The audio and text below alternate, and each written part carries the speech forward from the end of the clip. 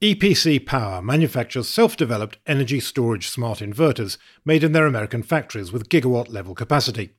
EPC Power is headquartered in San Diego County, California, and recently opened an engineering and sales location in Helsinki, Finland, to support the growing global demand. Visit epcpower.com/energygang to learn more about the utility-scale and CNI product lines, and schedule a call to learn how they can help you power your energy storage projects. EPC Power. Excellence in power conversion.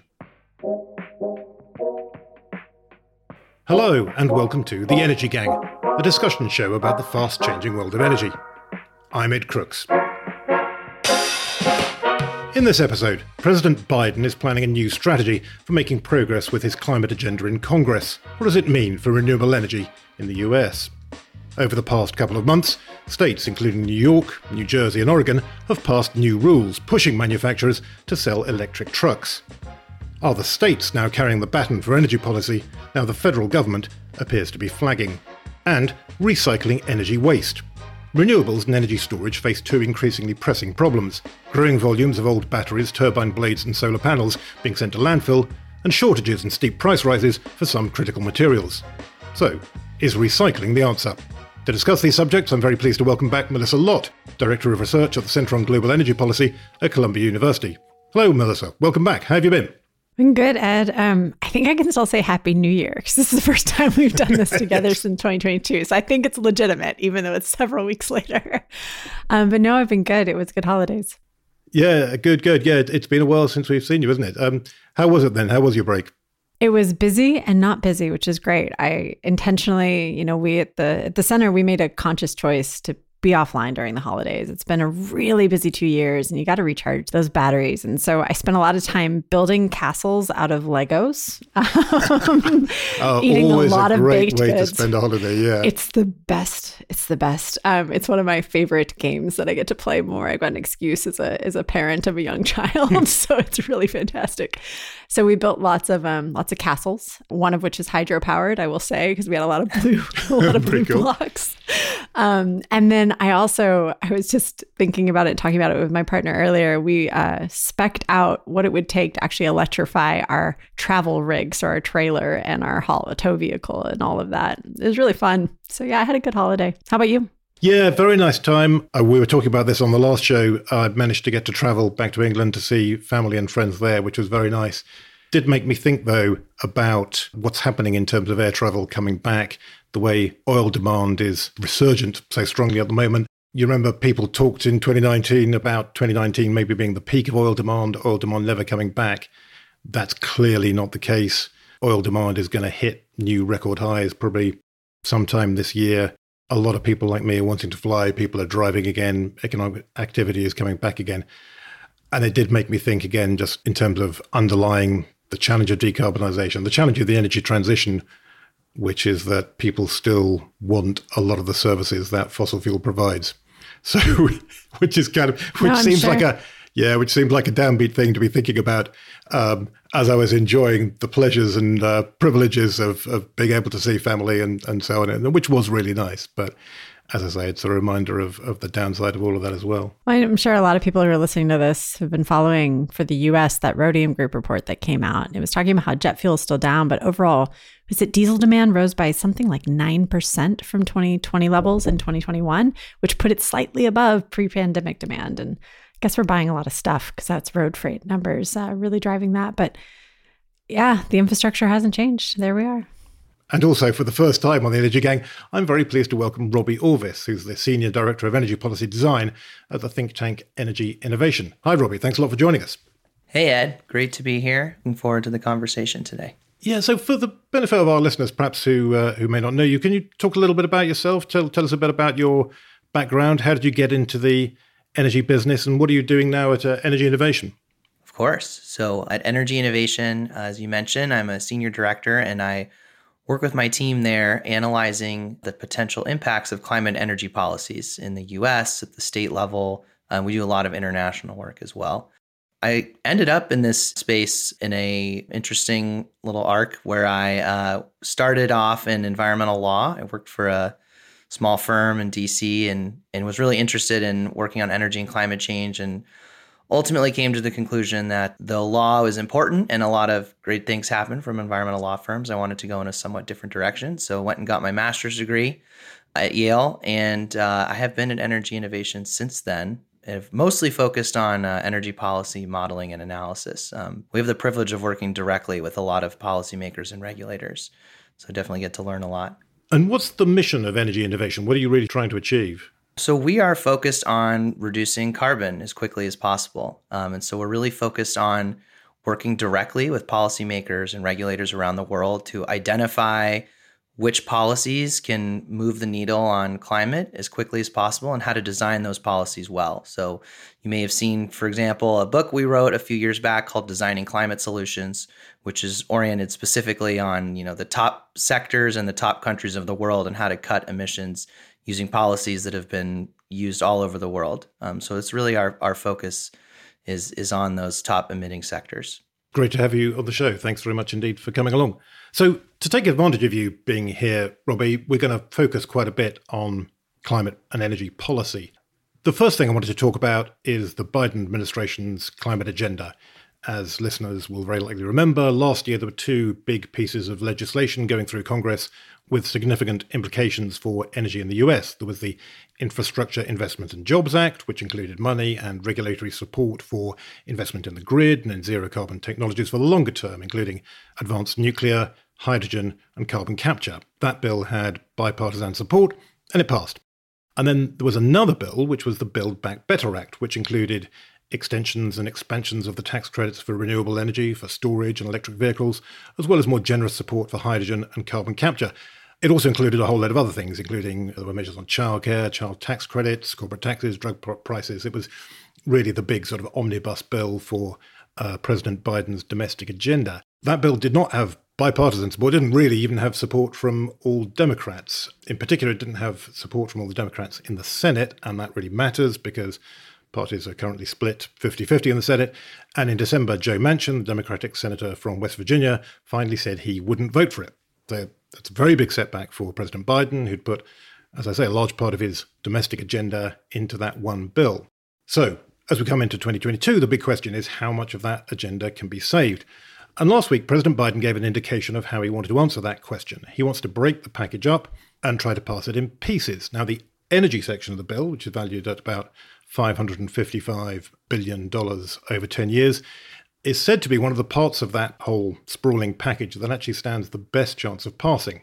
Senator Manchin, who, as I say, was the key figure in blocking the complete bill, has suggested that he supports most of that energy agenda. So maybe things are looking up a bit for hopes in the renewable energy industry that they will get that policy support. It was certainly, I think, fair to say, pretty downbeat mood at the end of the year when that bill got killed. But maybe now hopes are rising a bit again. So that's the kind of landscape, I think, of where we are right now. Robbie, what's your sense of it? As I say, hopes are rising. What do you think are the chances that these clean energy measures, expansions and extensions of tax credits, various other things, will get passed sometime this year? Yeah, well, that's exactly right, Ed. It's been quite the roller coaster ride the past few months as the Build Back Better Act made its way through the House with input from the Senate. Senator Manchin and others publicly involved in negotiations and involved in crafting what came out of the House. And then, of course, all the optimism in the fall and winter in the Senate with the public decision by Senator Manchin over the holidays to come out and state he was opposed. So then with the news just last week, after voting rights had been voted on in the Senate with President Biden now seeming to imply that some version of Build Back Better, and in particular those climate provisions of almost $500 billion being the thing that's most agreed upon. So I think a lot of us are optimistic that that's the component that seems to have the most agreement, and that there's a decent chance that in some variation of that, hopefully mostly intact with where it is now, is likely on the docket for the near future. Is Joe Manchin really then the key figure here then? Is he the kingmaker who can, with a thumbs up or a thumbs down, make or break this climate and energy agenda?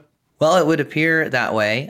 He's been the swing vote, or one of the two swing votes on the Senate legislation so far, with Senator Sinema being the other But again, Senator Manchin has been involved throughout the negotiation process, and we've seen changes to the bill over the past several months that reflect his demands, including, for example, folks may remember there was the Clean Electricity Performance Program, which was kind of a incentive-based clean electricity standard that was scrapped after he publicly came out and said he couldn't support it.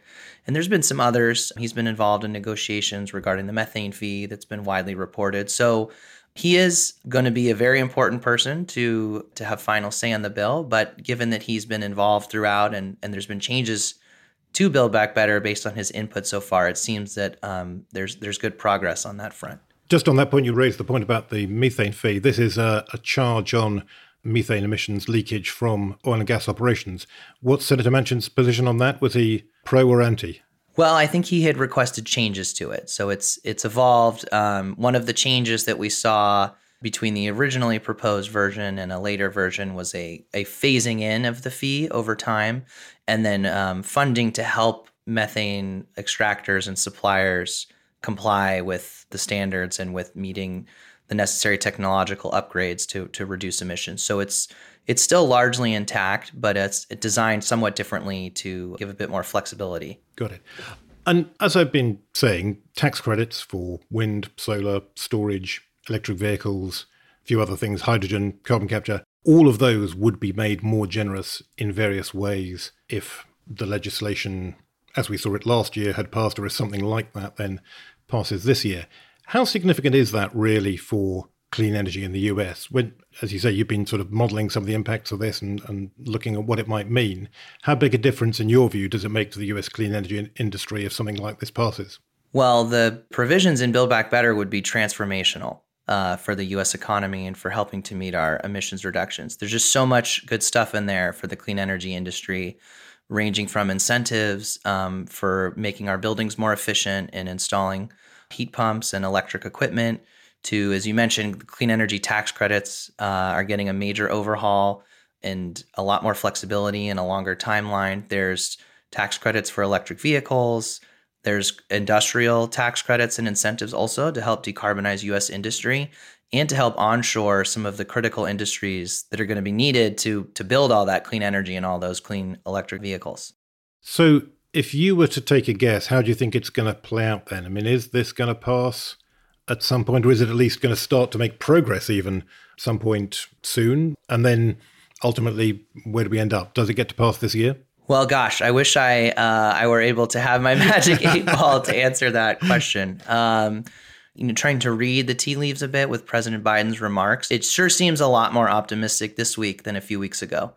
I can tell you the mood in late December in my household was pretty low after we saw Senator Manchin come out and basically say he couldn't support it. But I think that given also that Senator Manchin has said publicly that he's mostly on board with the environmental provisions, I feel a good degree of confidence we're going to see something this year. It will take time to, even if once we get something passed, to set up all the mechanisms to disperse the funding and administer tax credits and start those programs. But I'm much more optimistic than I was a month ago.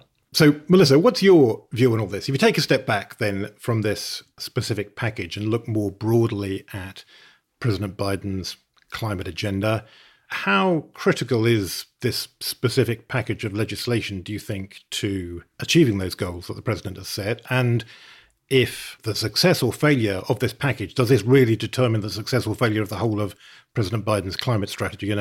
If this doesn't work, what has he got left? I mean, I think on an international scale, it's fair to say that whether or not key measures for clean energy make it through, that's going to be a focus, if not the focus of discussions at COP27 in Egypt.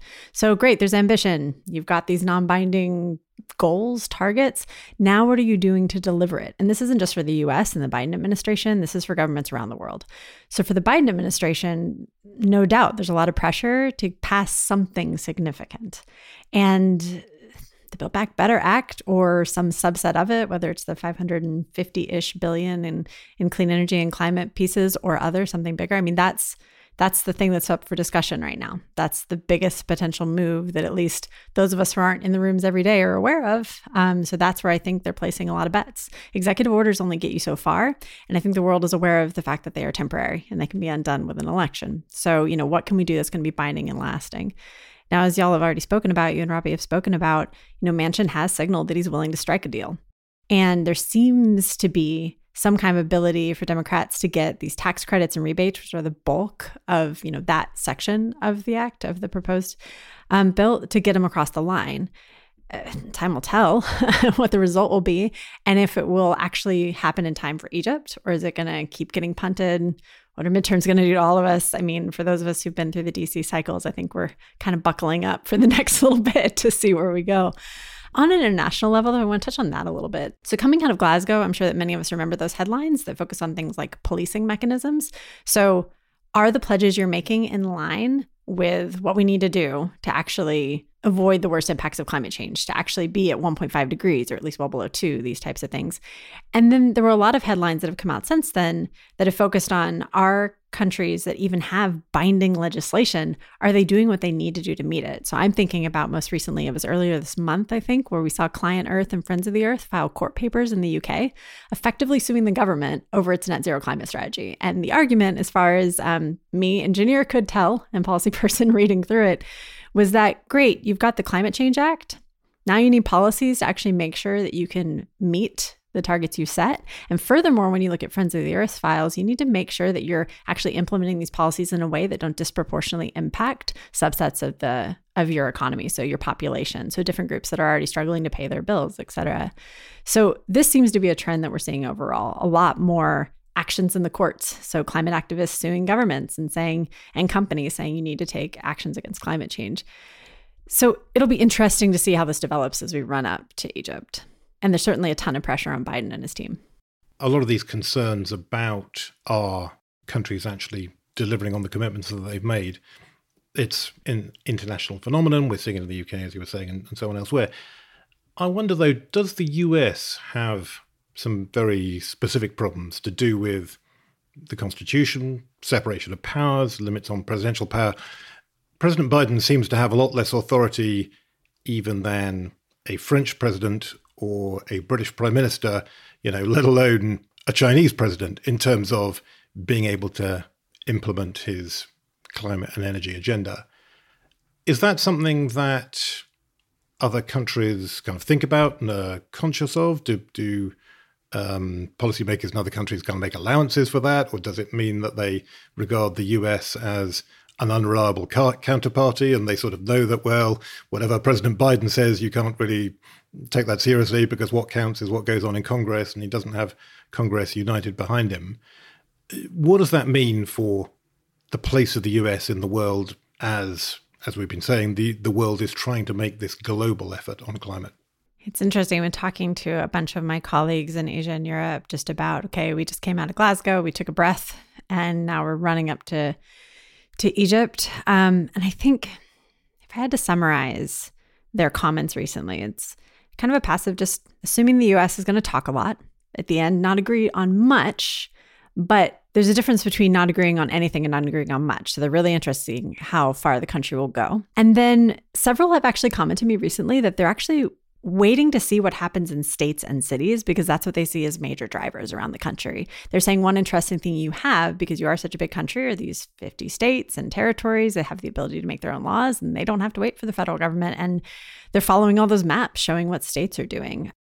Robbie, I mean, what do you think about this? I mean, again, to that question about suppose this legislative package fails, what's left of President Biden's climate policy then? Answer what he can do with executive actions and regulation, but those are kind of unreliable tools. I mean, what's your sense of it? I mean, is there much he can achieve that way, or is it really the case that if the legislative route is blocked off, then there's nothing very substantive left? Well, look, even if Build Back Better passes in its current form, it's not going to be enough to get to the target, which, the U.S., the Biden administration announced the target of 50 to 52% below 2005 greenhouse gas emissions by 2030.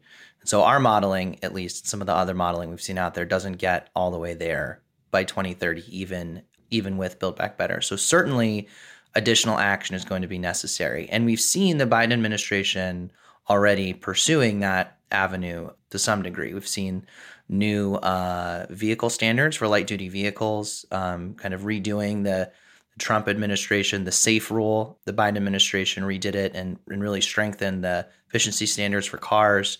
We've seen new methane rules. We've seen standards for these really high global warming potential refrigerants. So we've seen some of it already. And I think just last week, there was an article about the slew of power plant regulations that EPA is lining up to come after the power sector. So, I think that either way, executive action is going to be needed. There are certainly risks involved, just like there's risk involved in pursuing legislation with all the main pieces. And a lot of us, I know, are looking to see how the Supreme Court handles this forthcoming case on, whether or not EPA has the authority to regulate greenhouse gases. But I think, looking at what's on the EPA docket, I think there's a lot that executive action can achieve in terms of emissions reductions. Will it be enough? Depends exactly on how many standards EPA can get to, how stringent they are. Yeah, that is a fascinating court case, as you say, that one that's going to be coming up in front of the Supreme Court soon. I think they're going to have an oral hearing on February the 28th, and I'm sure we're going to want to debate it on a future episode of The Energy Gang.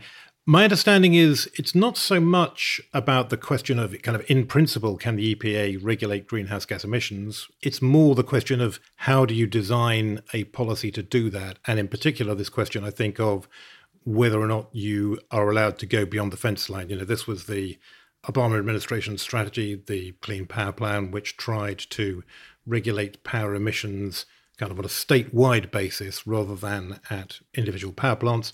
Trump administration said, no, you can't do that. You can only look at what happens at an individual plant. And there's been a variety of different rulings kind of basically seem to be creating quite a complex and messy situation, kind of heading in different directions, where it feels like sort of both the Trump administration's approach and the Obama administration's approach have both been blocked by the courts and is going to need some kind of resolution. But yeah, that is certainly going to be, I think, a very interesting case to follow. Melissa, what do you think about that? I mean, in terms of the value of executive action and regulation, and, as we've just been saying, then when you put things in front of the courts, the court becomes extremely powerful. I think across the board, so we've got our government structure, which was, I'm having flashbacks to Schoolhouse Rock videos that I've watched growing up when we were learning about things, how a bill becomes a law and separation of powers and why we have all these different branches of government, why it was all structured that way. Stepping back for a minute, one thing I will say about the Biden administration is from day one, we have seen this all of government, all hands on deck, pursue all options approach to this. So, okay, we've got Build Back Better. We've got the work between Department of Energy and FERC around long distance transmission. We've got methane. We could spend an entire show literally just listing boom, boom, boom, boom, boom, like the Prime Minister of New Zealand did about the things they accomplished, in the first, year or so that she was in office. Like, what did they accomplish? We could spend this entire show just going through the list of things that they're pursuing. And you add that on top of what's going on in states and what private companies are doing, and there really is this inescapable pressure towards movement. Now, to Robbie's point, is it going to be fast enough to reach 50 to 52% by 2030? And then on the power side of things, the 2035 targets out there. I'll just say I'm confident that we'll be closer than we would have been without all of this pressure. We will be closer.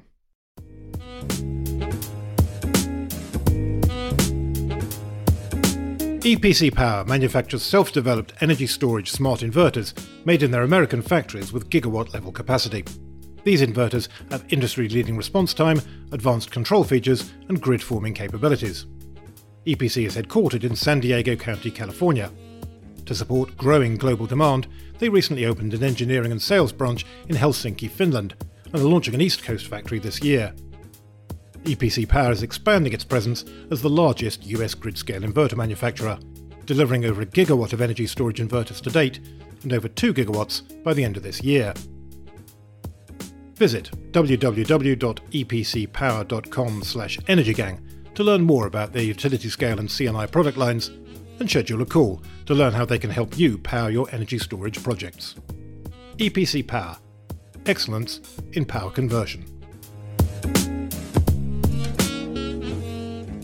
Melissa, you mentioned this issue about the states and saying there's great international interest in what US states are doing, partly because of exactly this point that it's hard to make progress at a federal level for various different reasons, which we've just been discussing. There is a lot that states can do, and there is a lot that states have been doing. There was an interesting trend I've just been noticing just in the past few weeks, which was we've had quite a few states pushing ahead with regulations for zero emissions medium and heavy trucks. Now, cutting emissions from medium and heavy trucks is notoriously one of the more difficult challenges in decarbonisation because of power to weight issues with batteries and things. It's got to carry a heavy load around that's hard to do at the moment with an EV.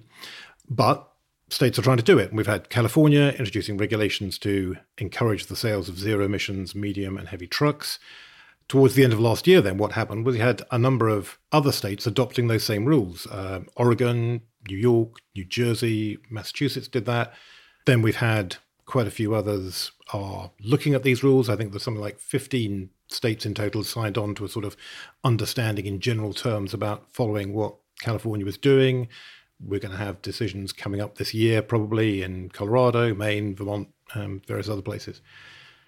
So this does seem like these are pretty ambitious measures, given I saw someone from Ford talking about electric trucks the other day. So, Ford is very much committed to its electrification standard, pushing ahead to be, I think they want to be all EVs by 2040. They have their light truck, the F-150 Lightning electric vehicle, which apparently is colossally successful, and they've got lots of pre-orders for it, and they're stepping up planned production and all the rest of it because it's doing so well. Even they were saying, well, hang on a minute, on these medium and heavy trucks, we're not there yet. We don't have immediate plans to launch them. And yet we have these states kind of pushing ahead and saying, well, we want these trucks on the roads. And I think it's from 2025 is when these regulations would first kick in. I think it's something like 7% of medium trucks sold and 11% of medium, heavy, and heavy trucks sold should be electric. And then that ramps up to kind of 50, 60, 75% into the 2030s. So really a pretty steep escalator there would make a very big difference to an important chunk of the US vehicle market. And as we were saying, Melissa, in terms of when you think about oil demand and what's been particularly strong in oil demand recently, people buying a load of stuff, all those Amazon vans driving around all over the place, FedEx and UPS being so busy, that's been a key driver of oil demand. So if the states manage to achieve this, it's a very significant difference to US energy. But then also raises, I think, a lot of questions. I mean, Robbie, what do you think about what the states are doing? I mean, does this make sense to you? And is it something, do you think, that will end up having a very big impact? Yeah, I think the advanced clean trucks rule, which California first promulgated, and then we're now seeing all these other states, which under this unique provision, the Clean Air Act, other states can adopt California standards. So a lot of states have done that already for cars, and now we're seeing it with the advanced clean trucks rule. And I think it's really innovative the way it's designed in that it's really oriented towards jumpstarting that market. Ed, as you mentioned today, there's just not, especially for those really heavy 18-wheeler trucks, there's really not that many options on the market. And so the goal of the program is to allow, that market to develop by creating a strong incentive to do so. And so, this will affect trucks, all the way down to the F-250 up to 18-wheelers and allow for trading. So if one segment of the market maybe that has smaller vehicles or doesn't need to go as far can exceed its targets, they can actually trade some of those credits away to some of the longer trucks as those technologies come along. And obviously, the more states that develop these standards or adopt the California standards, the larger the market in the U.S. for those vehicles. And so the hope is that this will catalyze investment by manufacturers into the technologies and supply chain needed to produce those vehicles. So it's a really cool way in which states are leading. This is far in excess of federal rules or policy on clean trucks, and really has the potential to transform the heavy duty market in the U.S. I would also just add that when it comes to heavy trucks, I think what we've seen in the past is not a good indicator of what we're going to see here moving into the future around heavy trucks. I was talking to Dr. Ben Sharp at the International Council on Clean Transportation just before the new year. And we were talking through how in the past, when you'd see more efficient, more streamlined, less polluting heavy trucks come on board, they would start out with one company and do hundreds of thousands of miles on long haul, clear freeway driving. And then they moved to local and regional deliveries. And then they would eventually end up at a port, and it was kind of like a truck graveyard in a lot of ways. I think as we electrify heavy trucks, we're going to see the opposite happen. And actually, we're going to see electric trucks start at ports, then go to regional, and then go to national. And so by having actions at ports that can be driven by air pollution and public health concerns, decarbonization, et cetera, like going into LA and going to the port there and electrifying that area, and then that drives into the state, and then that drives into these long haul cross-country routes, I think that's what we're going to see more than what we've seen in the past. So I wanted to talk about energy waste and recycling. Reason being, it seems like clean energy has got two linked problems at the moment. One is the cost of inputs, prices for many critical materials, particularly lithium, but also other critical materials, including cobalt, polysilicon, several others. Those prices have been surging. I saw a story on Bloomberg just before we started that was calling the end of the era of ever cheaper green energy because of those rising costs for raw materials. And meanwhile, at the same time, people have been getting increasingly worried about waste from renewable energy and storage and EVs. IRENA, the International Renewable Energy Agency, recently said it expects 78 million tons of solar panels to become waste by 2050 worldwide. There is a boom underway for companies trying to address those two problems simultaneously through recycling, taking waste, processing it, and producing raw materials that can go back into the supply chain. I've just been reading about a new facility, for instance, in Georgia, that's going to be the largest battery recycling plant in North America when it opens in August. So certainly it does look like an exciting prospect. Recycling does look like a great way to kill two birds with one stone. But I know there are some real questions about actually how effective it can be. Melissa, just turn to you first on this one. What are your thoughts on the clean energy supply chain? Is it something you're worried about when you look at all these prices kind of going through the roof? I think lithium's up something like more than 400% in the past year. It is clear there is a lot of pressure in the supply chain. There's obviously a lot of pressure in the supply chain for everything right now, and we are seeing inflationary pressures rise generally worldwide, but it does seem like clean energy industries are being particularly affected. How worried does that make you? How big of a threat do you think that is to the transition to lower carbon energy? So I'll say I'm paying attention, but I'm not exceptionally worried. I'm actually curious here in a minute. I want to hear how worried y'all are about this. I'm really curious how you see it. So when I break it down, when you look at the raw material prices skyrocketing, let's say, doubling, tripling, going up by however many you have in your scenarios of what could happen in the future compared to what's happening now, I think about the fact that, okay, that is an impact, but it's not what we see when, let's say, the price of natural gas goes up by 4 or 10x, and it's immediately affecting people's heating bills this winter. And the response to that is, very intense, where I see these, if there's a high price for the raw components that go into batteries and wind and solar and other technologies, then that's sending a signal for people to invest in the ability to produce it at other places and bring the cost down. So, that lack of the immediate effect, like all of a sudden next month, my utility bills have gone up 4, 5, 10x, that changes things for me. So it's not that I don't pay attention and I don't think it's important. I'm not on red alert. What about y'all, though? How do you think about it? Well, I think it's, I agree with you, Melissa. And I think, it's definitely important to keep our eye on. But the price of all commodities is going up, especially during COVID with the supply chain shortages. So I think it's also important to keep in mind it's relative, right? So if the cost of renewable energy goes up because of these supply chain shortages, well, what's happening with the alternative technologies, say natural gas? And to your point, Melissa, I mean, my goodness, what we're seeing with natural gas prices and the energy crisis around the world. I feel actually like in the US, we've been somewhat insulated a little bit from how crazy, power prices in Europe have gotten, for example, as well as, there's some geopolitical instability at the moment that might be adding to the energy crisis in Europe. I think I'm definitely keeping an eye on it, but I'm wondering if it's part of this larger trend we're seeing, and if in the long run, as those prices go down, Ed, we were talking about this before the show, whether or not natural gas prices may not return to where they were, and what the implications are there. So I totally agree with all of that. I think that's absolutely right. And as you say, it's very important when you're thinking about the rising cost in the renewable supply chain to think about what it's competing against. And as you say, natural gas prices absolutely gone through the roof. I do think, though, that it varies from sector to sector. And I do think in some sectors and some commodities, there are real issues there, essentially to do with physical supply, to do with the actual volumes that are going to be available.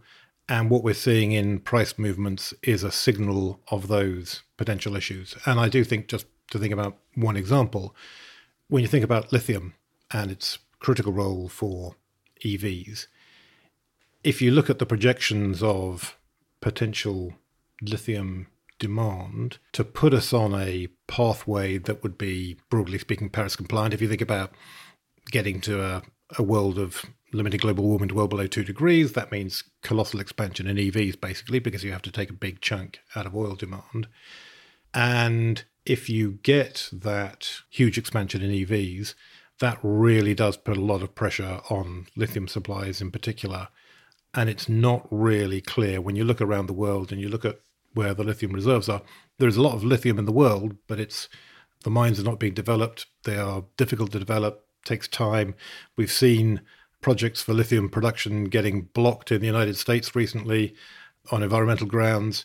As I say, it is not obvious that the world is going to be able to produce enough lithium to meet that greatly increased demand that we'd have from EVs in particular. And what's happening to prices is a warning sign of that. It's an indicator that's kind of flashing red, and I think rightfully flashing red. So my feeling is it's not always and everywhere a problem, but you do have to look at certain commodities, and in certain commodities, I think it is telling you there's a real problem there. Well, I think we're seeing some of this play out in terms of the investments we've seen in battery recycling, like you flagged earlier, Ed. So this plant in Georgia, which I think is in Covington, I was trying to figure out how close it was to the General Mills facility I used to go to when I worked in industry.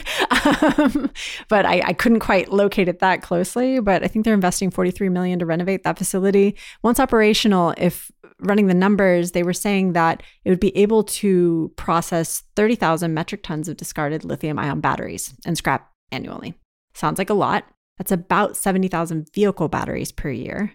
We have hundreds of millions of vehicles on the roads of the US right now. It's great. It's great. The investment is great to think about how we recycle and how we don't just say, okay, we're done with it, throw in the landfill. That's not a good solution. But it's a start. It's not a finish. There's a lot further to go. And so we find this balance between producing new raw materials and recycling materials. A key point in that, as we all know, is just, are we going to have the strong policy signals to say this is where this is going? I think when it comes to personal electric vehicles, the momentum is there. And so there's a clear need for it.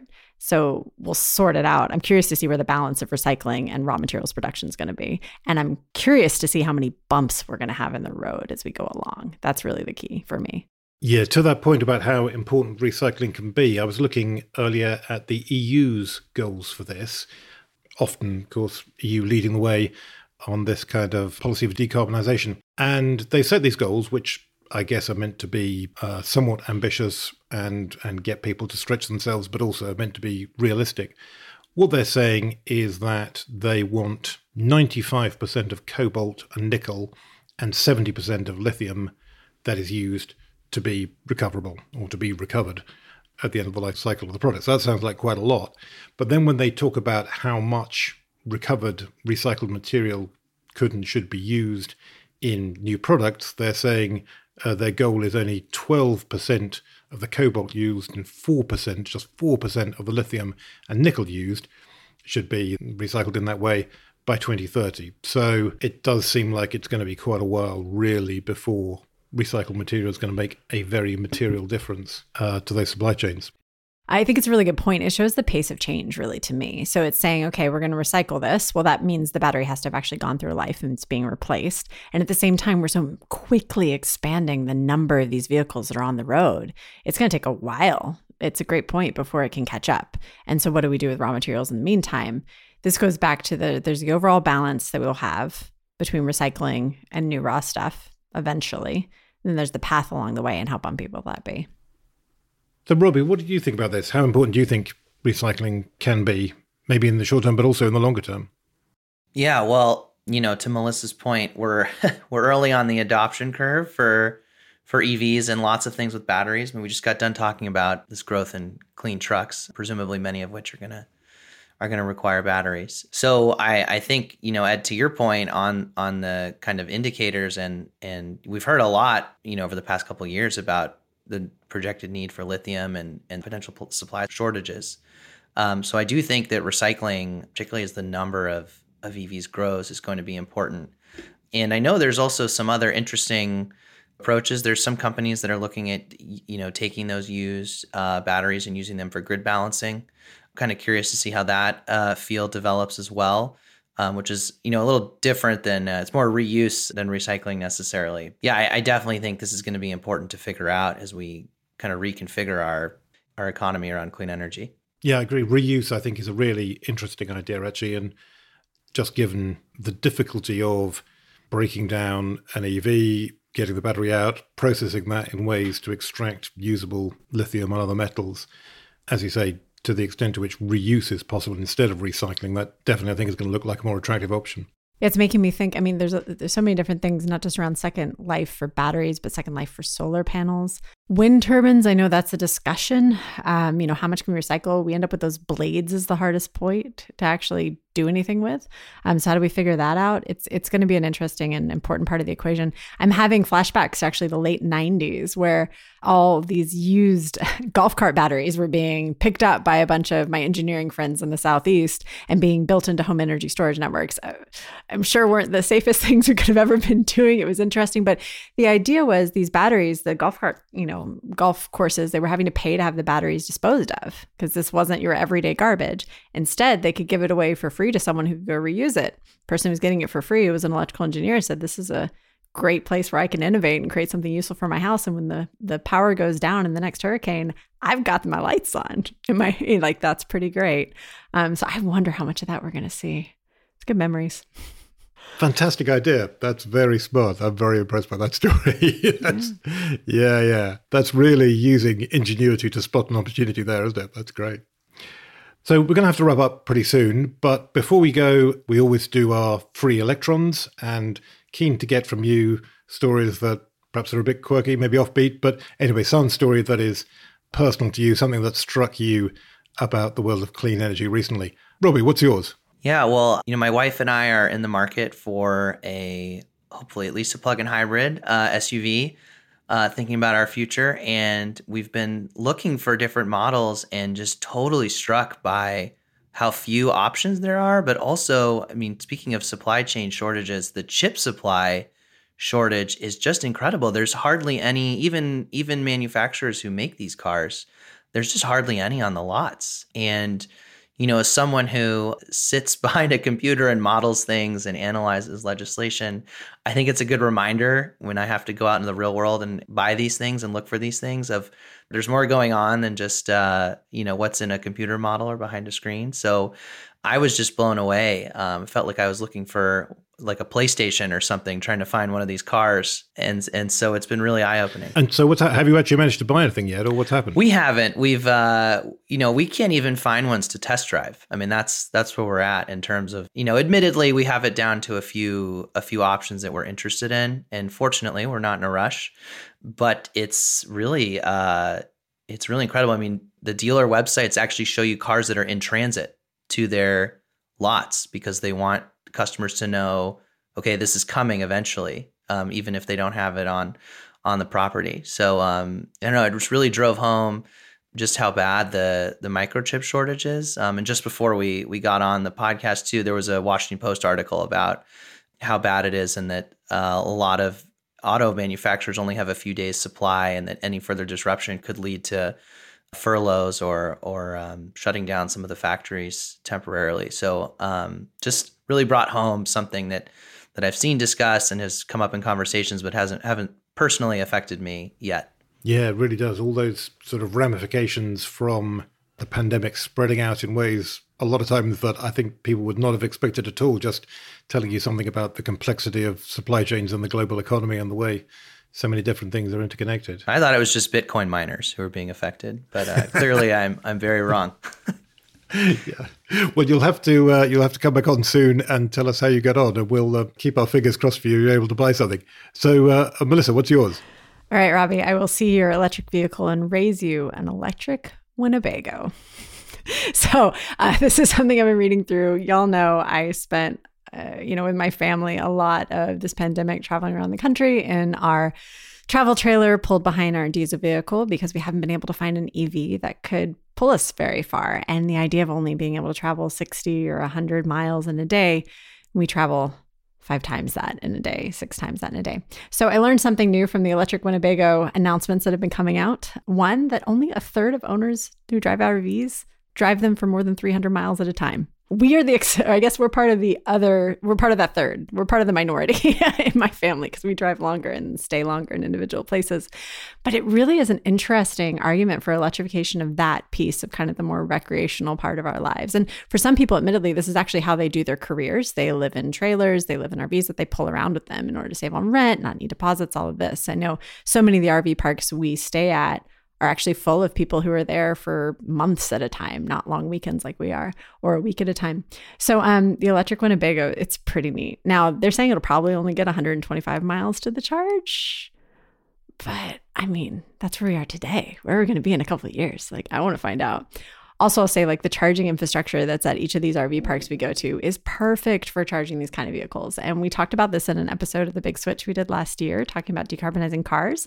We followed this guy, Tim Truer, on this cross-country road trip where he ended up in Alaska and had speed across the Yukon and find places to charge his EV. So yeah, electric Winnebagos. And I'm going to steal a second one, though, because I'm in Texas.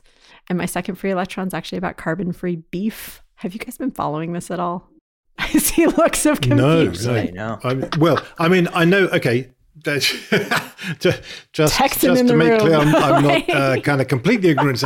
No, I'm well aware. Right, beef is a colossal problem in terms of its greenhouse gas emissions. I know that. Well, in November, the U.S. Department of Agriculture approved a program that actually is going to open up a path to beef producers to say, hey, my meat is low carbon, and that presumably will provide an incentive to actually reduce the emissions. And I'll say one of my former classmates, Dr. Colin Beal, is a former rancher, and he's actually founder of this group called Low Carbon Beef. So if you want to learn more about it, it's interesting and it's fun to see because I know he's been working on these topics for so long, and it's great to see this U.S. Department of Agriculture, announcement come out and all the things with it. So that's my second one. That is very interesting. Is that about different diets? I know there's things like feed additives that people can use and different treatment of waste and so on. There is actually an enormous amount you can do, isn't there? Although I still think the emissions from beef are so high, aren't they? If you compare it to, obviously if you compare it to eating vegetarian, but even if you compare it, I think, to chicken, it's still kind of way, way up there. Sure, but here's the deal. Across, and I don't actually focus on that one so much about beef in particular, but it's the idea of not all natural gas delivered to your house is created equal. Not all beef that you're eating or chicken that you're eating for that matter is created equal. So to have an actual system where it's measured and someone can be rewarded for reducing the emissions by me as someone who cares about it, being able to go to the grocery store and I'm looking at, 6 types of beef, 10 types of chicken, how many types of fish. And I can actually say, you know what, I care about it being low carbon. I now have the ability to make an informed choice. That's pretty great. We could have an entire discussion about diets, which I don't want to open up, but for me, it's exciting. I know, because it's a deep rabbit hole we could go down. But to me, it's exciting just that we will have the ability to make choices, and manufacturers and producers of all the things that we eat and all the things we use in our daily lives could have a stronger signal that incentivizes them to actually reduce emissions. These things will increase the momentum to net zero. I'm not saying eat a burger every day, Ed. I'm not saying it. I'm just saying it's cool to follow. Fair enough. So look, my free electron is something, as you say, we could go on all day about this one. We should stop here. We could. And I want to change the subject to something which is a bit of an obsession of mine, which is the question of supposed environmentalists, environmental campaigners, people who are kind of aware and conscious of the environment, standing in the way of investments and changes that would help address climate change. The specific thing which I've been following is the question of the Burning Man Festival. You're both, I'm sure, aware of, about Burning Man, right? New Age festival in the desert. They build a big man, they burn it. It happens in Nevada.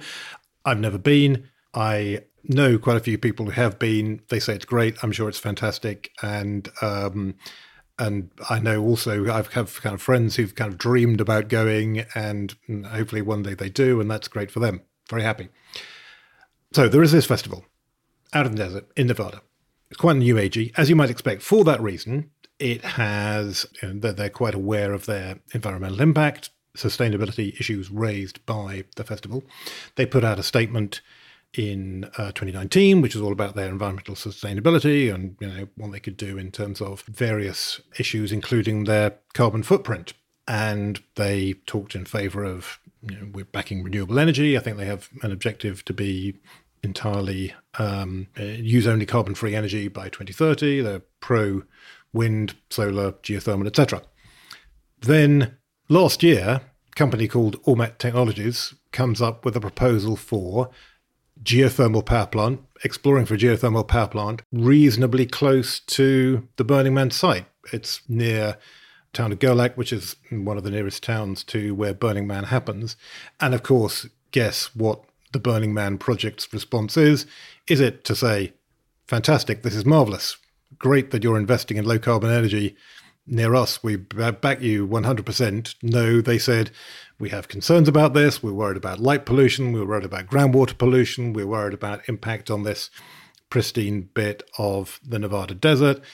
We think this is not necessarily a bad idea, but they called for a big environmental impact statement to be done. They said that people who attended Burning Man should get on the website where they can comment on the project and so on, and generally sort of raise concerns about it and clearly have the effect of slowing the project down. To me, I think there's a real problem there. And yes, just because we're in favour of renewable energy development in general doesn't mean you have to be in favour of renewable energy development everywhere.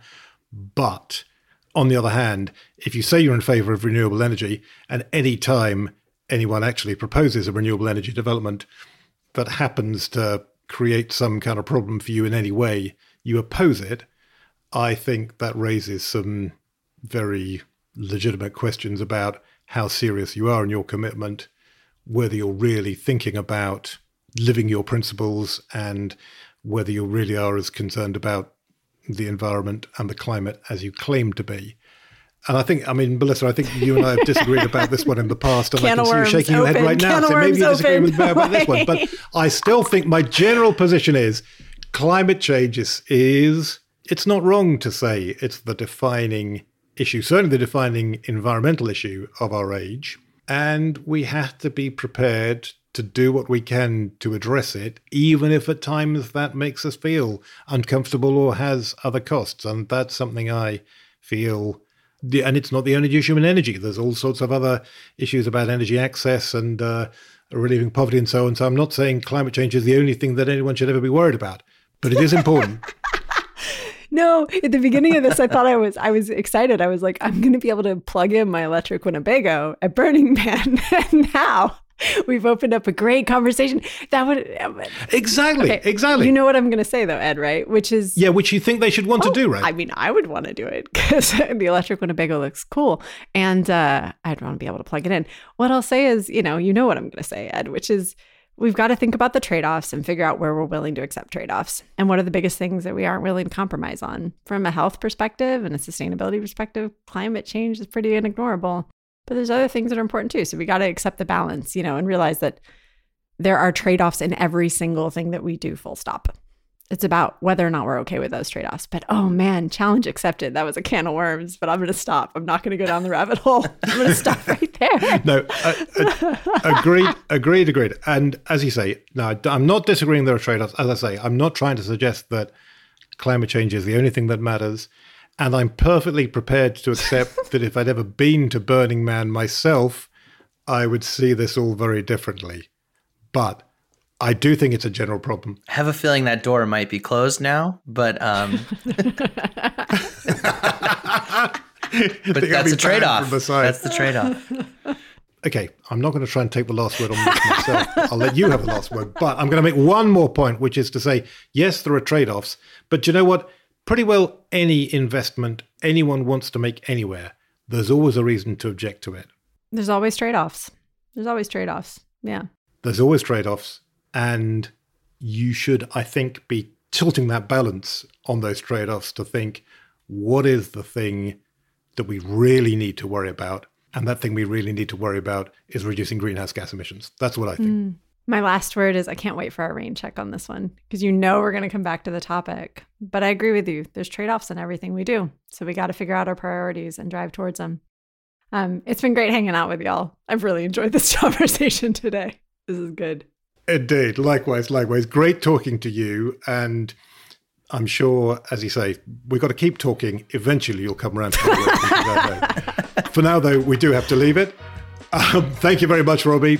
Thanks, Ed. Had a lot of fun. Thank you, Melissa. As always, it was a lot of fun. I'm glad you could join us today, Robbie. Enjoyed the conversation, Ed. And many thanks to all of you for listening. Please do let us know what you think. Give us your comments, suggestions, ideas for subjects we ought to be covering. We're on Twitter at The Energy Gang, and I'm at Ed_Crooks. That's where you can find me. We'll be back in a couple of weeks with all the latest news and views on what's next for the energy transition. Until then, goodbye.